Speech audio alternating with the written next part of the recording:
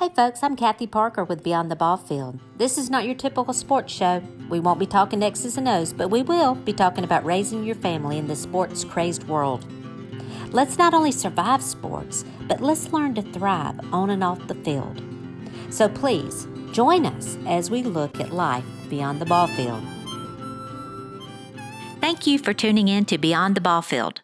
Today, I have the privilege of talking to Bruce Pulver. I met Bruce. I was a speaker for a luncheon for a group of medical professionals, and Bruce happened to be in the audience, and I saw him pulling out a piece of paper as I was speaking, and I can remember thinking, this is going to be really good and encouraging, or this is going to be really bad, because I knew he was writing to give me something. I didn't know if he was critiquing all my ahas or you-knows or exactly what he was doing.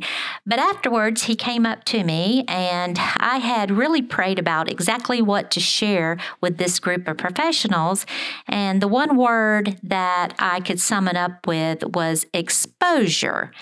And little did I know that Bruce, who was sitting in the audience, had written a book called Above the Chatter, Our Words Matter. Above the Chatter, Our Words Matter. And it was powerful on how the words that come out of your mouth can affect your attitude, your future, and your being. And I'm telling you, when he started talking to me after I got through speaking, I was like, I want that book, and I want to get this deep in my spirit.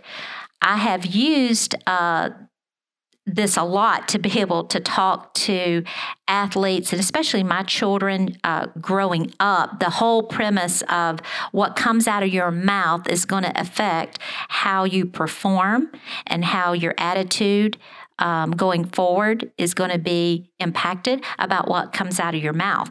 So, Bruce, I want to introduce you to Beyond the Ball Field podcast, and thank you for joining me today and our audience.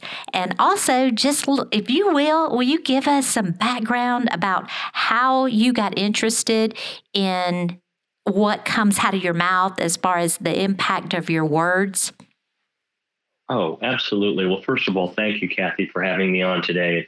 I look forward to our conversation, and thank you for those comments. I remember that talk well, and the look in your eyes when I brought the piece of paper up to you was priceless. But hopefully, and it sounds like everything turned out great, because it was a phenomenal talk. Well, so words. I was raised in a family, a little background, where my father was very much a wordsmith, a writer, wrote plays, wrote poems, very quiet man. When he did speak, it was one of those things. He didn't say a lot, but when he did, it was very impactful. The flip side of that was my mother. The day that I was born, my mother had quite a medical trauma. She had what's called a dissecting aortic aneurysm during labor, actually on the way to the hospital. And up until that point in time, the longest survivor of a mother as well as a child, when a dissecting aortic aneurysm occurred, was 72 hours. She was administered to by several physicians who were visiting Yale New Haven Medical Center and who were from Tulane and had just perfected aortic valve replacement. So she had the blessing of these surgeons working over her. Saved her life, saved my life. She fought for 60 days to recover and saw me first when I was 45 days old. So my upbringing was based on, a miracle at the time of birth, and then a father who was incredibly passionate about the power of words. So those two things may not sound like anything to your question, except about 6 or 7 years ago when I had a moment in my life where everything changed. Similar to kind of what's going on in the world today. I lost a job. And the morning after I lost that job, I woke up and a single word was pounding in my head. So it was kind of the forging of my mother and father, I think, together. And that word was that I needed to be strong. Didn't really know what that meant, but I tried to focus on looking at the letters of that word And I wrote a single verse with the word strong, which was the letters of the word, which became stand tall, remain optimistic, now go for it. That's on the cover of the book.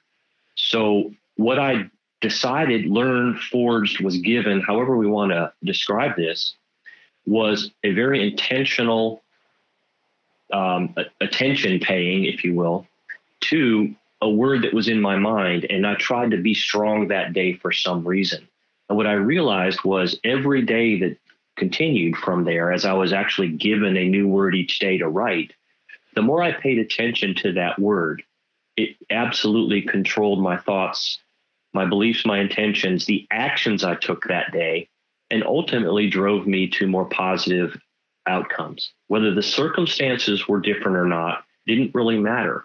It was how I dealt with that and the words I chose to speak to myself and out loud were totally what determined my outlook. Okay, and take that home for us with what happened when you started changing your thought process and changing, because you were in a hard circumstance when you lost a job that you'd had for quite some time. It was the only thing you knew how to do. And so you had a family, correct? Absolutely. Yes. So a lot of pressure. Yeah, there was a lot of pressure, and I could have probably gone one way or the other. I could have gone, in a spiral, or I use these words to sort of hold on to. And you asked me, it sort of changed my outlook. It changed my visual and my interpretation of what was in front of me. I might not have been able to change the circumstances, right? But what I was able to do was start thinking more about possibilities in a setback, maybe making it a setup versus an obstacle that was blocking my way. So it took, and it still does, it still takes time. This isn't a light switch moment. I talk about that a lot. It's choosing to look at a way around or through a challenge than it is looking at the challenge as being something I can't overcome. So it's a habit that I build, and I built it very incrementally by just thinking about my thoughts, thinking about my words, and not saying what's going bad, but saying, what can I do in this situation? What can I do? And that's in life as a professional. That's, as a young athlete, maybe, what can I do in this play circumstance? What can I do in this, maybe we've turned the ball over, and what can I do? I can go get it back versus putting my shoulders down and saying, oh no, what just happened? But that's kind of a microcosm, but it started me giving me the ability to sort of think through ways I could make the most of a situation. And then it opened up some doors for you because it probably gave you the hope that you needed and also gave you the boldness that you needed to make your next steps for a new career. Well, absolutely. And to me, that becomes part of attitude, and what you project, your energy. A lot of times I'll talk about a visual of shoulders back and chin up. There's a whole lot of different visual than chin down and shoulders rolled. I mean, how do you gain some confidence? And I believe that comes from the inside. And again, it's not automatic, but let me try one more time. I can do this again. You don't fail unless you quit. And so I kind of started thinking through those things. And it was kind of forced to, right? Because as you said, there were family obligations. There are, my wife and my children, and it was just a blessing. It was just a gift for me to be able to do that. And yes, doors did open because energy is contagious. Positive energy is contagious. That's exactly right. It does open doors. I want to share this story with you, and it has to do with my family and words that come out of the mouth. I have always said to my kids when they were playing ball, especially, speak what you want. Speak instead of saying don't strike out, say hit the ball. Speak what you want, because your mind's going to meditate on that. And I have used this verse out of Proverbs 18:21. It's, death and life are in the power of the tongue. And my kids have heard me say that over and over, and that they can quote it. Okay. But there was one particular time where I was really able to speak this to one of my kids, and it happened to be my oldest, Kyle. He was playing at Clemson, dual sport athlete there, football and baseball, and it was during springtime. So he was playing baseball games for Clemson, and he was also having spring football practice and school. So he had been sick. So my husband asked me, he said, can't you go and, maybe help him? And I had a job at the time where I could work remotely. So I went up to Clemson and I stayed with him and helped, cooking meals and just several things like that to be able to help him through this difficult time. And he had played a doubleheader out of town, had gotten in really late, had a project in school to work on, and then he had spring practice workouts like really early in the morning. And I was taking him over to those. And but he had taken a nap the day before. He had taken a couple hour nap and so forth. And I was taking him over to the early morning practice, and he kept saying, Mom, I'm so tired. I'm so tired. I'm so tired. And I said, Kyle, come on now. You had a nap. You are fresh and have plenty of energy. And he was like, Mom, I'm so tired of you saying that stuff. He said, that doesn't work.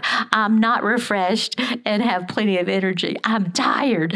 And I said, no, Kyle. And I just kept putting it in him. You are refreshed and have plenty of energy. I said, say it, Kyle, say it. And he's like, I'm not saying that. That's ridiculous. So he's arguing with me all the way, over to the field to work out. And that evening, he had a baseball game, and it was a doubleheader at home. And so he had just a full day, but he also was able to rest some during the day after classes and so forth, for about 30 minutes and so forth. But anyway, he plays in this game, and he has a phenomenal game. And in between the first game and the second game, I had one of the players on his team come up to me, and he was like, Miss Parker, he said, what kind of food do you cook for Kyle? He said, because I'm exhausted and I just play one sport. He said, Kyle's playing both sports. And I asked him if he was tired, and he said, no, I'm refreshed and have plenty of energy. So I was like, okay, it's working. It's working. He's getting it. So it is amazing on how that can relate to what we pass on to our children. And you just gave a great example about your parents and how your mom's attitude after being so grateful for her life and for the life of her child, and your dad being a wordsmith, and how that played into the importance of that in your life, and how we can pass that on to our children, especially when they're going through times of disappointment. Mm-hmm. Oh, absolutely. And I think, I can kind of speak to you too. I've got a daughter who's a freshman, and she's pursuing the college athletics as well. She's a soccer player at a University of Georgia. And, as I'm sure any parent who has, a student athlete who performs at a high level, when they change levels, they go from, playing maybe their club level and they have an opportunity to play, at a college level. They go in with high expectations because of the performance they've had prior. And the challenge can be really overwhelming when you show up as a freshman and, there's a group of upperclassmen that basically have the positions, have done the work and earned it and deserve it. And you're now sort of low person on the totem pole and walking in with potentially a confidence buster because of where you've been. So this as an example, as my daughter showed up to school this summer, she said, Dad, would you write a word for me every morning and text it to me so I can kind of keep myself going? And so we did that the first 30 days of her workouts and training and all of that summer work. we did. I just tried to speak some words of encouragement into her. And I did it with the method of writing that I use, which is, for example, one of the first things I said to her was the word breathe. Just breathe. What does that mean, Dad? I'll breathe. Okay, of course I have to breathe. So we just broke it down, and I used the B to say, be your best. The R was rely on your prep. E was expect ups and downs. The A of breathe was act with calmness. Then T was take time to enjoy. The H was have confidence. And the E was embrace the challenge. So that's how we defined breathe. So I think what that did was it helped activate. So what you were saying with Kyle was you were giving him confidence by saying it. He absorbed it, didn't want to believe it at the time and wanted you to not say it, right? But then when it came down to it, he employed those words, and the words drove his action and drove his ability to perform at a level that maybe just prior to that he thought he couldn't. Let's take this to a level of pertinent for today. As everybody's going through the COVID-19, ending sports, a lot of spring sports, a lot of graduations, it has a huge impact. And I'm aware that in the scheme of things, those are not life and death. Ending your spring season. But Bruce, we have to, and I've made this mistake of trying to dismiss it. Like my daughter, she's done with her playing days, but now she's a coach on the collegiate level. And the disappointment of having their softball season come to an end when they had high hopes of everybody starts off thinking they're going to be national champions, and you have those high hopes, and then it all to come to an abrupt end. I think it's important as parents, and if we can do anything through this podcast, is to be able to give parents a tool to be able to use. And I think dismissing that it's not that big of a deal is the wrong thing to do. And we can help put it into perspective, but we need to realize that our kids are hurting. I mean, there's high school seniors that we're counting on this senior year, this senior season. There's graduations that have been, the ceremonies that aren't going to happen. Those things, as an adult, we can look and say, hey, everybody plays their last game, or, hey, you can celebrate another time. But we need to also realize that they're hurting, and we need to be able to comfort them, because they're going to go somewhere and get comfort. Okay. We definitely want it to be us, don't we? Absolutely. And I think more than ever, maybe the thoughts I would have about this was to really try to be present in those conversations. We have the time now. We're changing our work times and where we are, and physically we're with our children more now. So I would encourage, and I'm trying to do this, to be very present with my children, that this does matter, and to have a level of awareness in these conversations.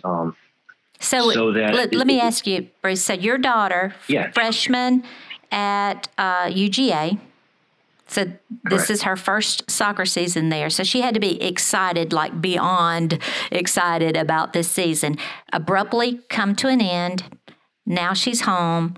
Tell us about some of those conversations, some of that, if you don't mind, just sharing with us. No, sure. Some of those conversations between dad and daughter.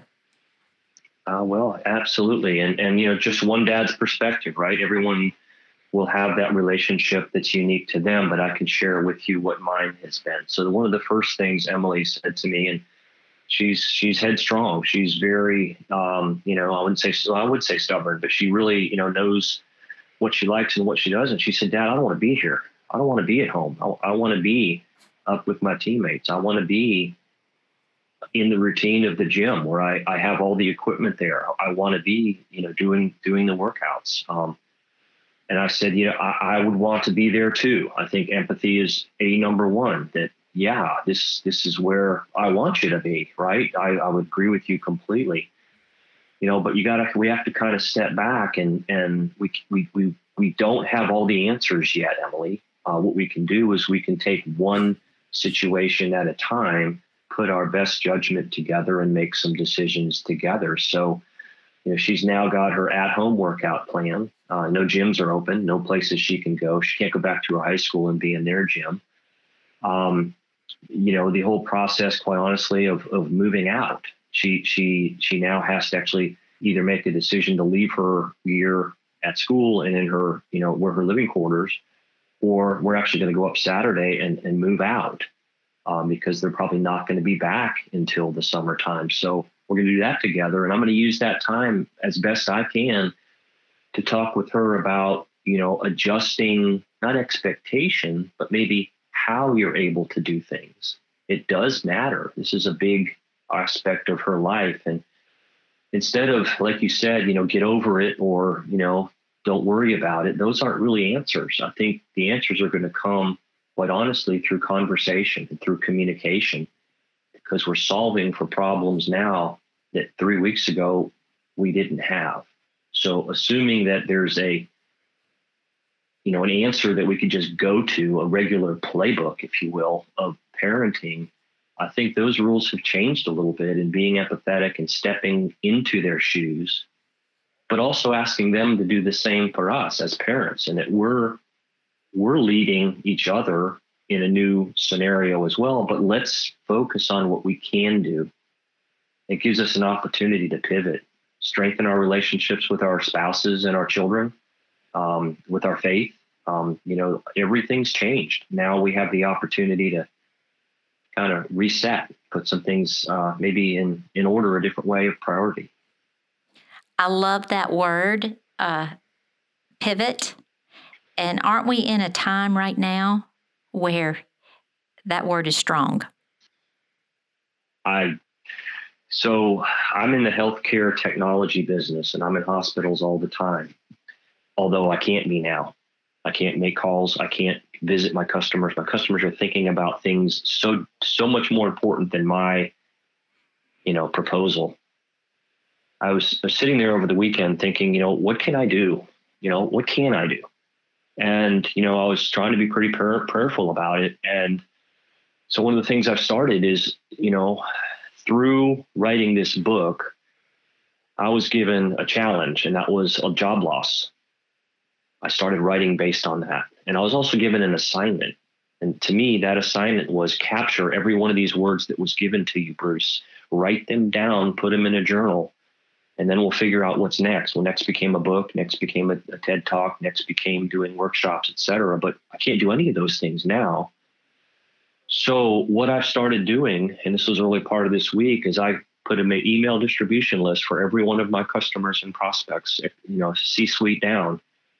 And I'm picking a word a day, and I'm sending an email distribution out, because that's something I can do, is to send out that message. So that's my pivot. My pivot isn't making the phone call for the conference call for looking at my proposal. My pivot has been, I've been given the opportunity to use a gift.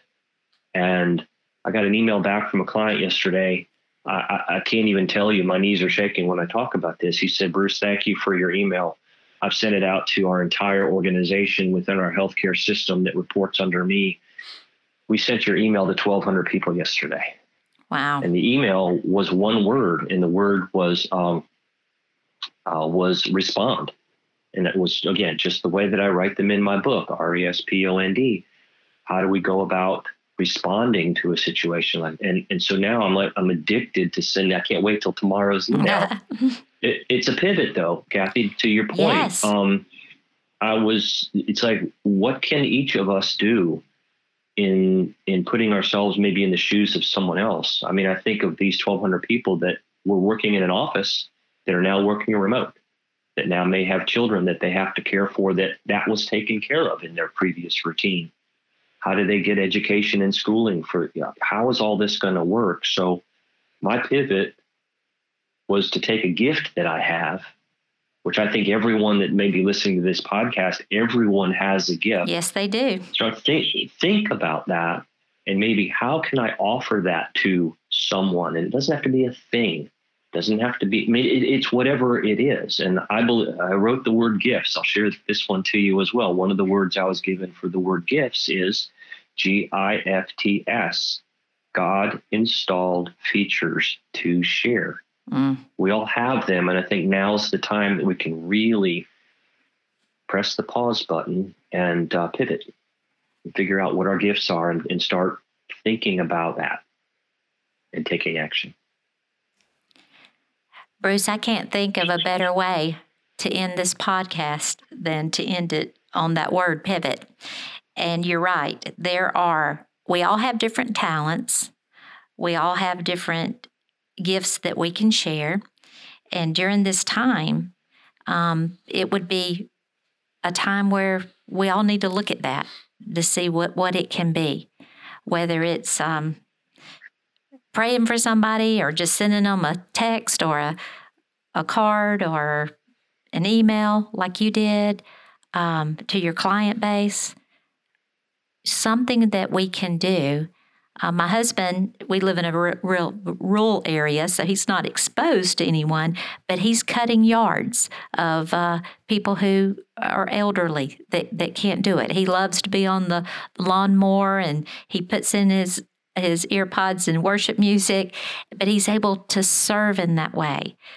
For me, I wanted to get this podcast help because I want to encourage people and have people like you that I've had the privilege to meet, to be able to share, to be able to give some hope and some insight and encouragement. So thank you so much for being a part of this and helping us to learn to use our talents to pivot during this time where this is what we can do.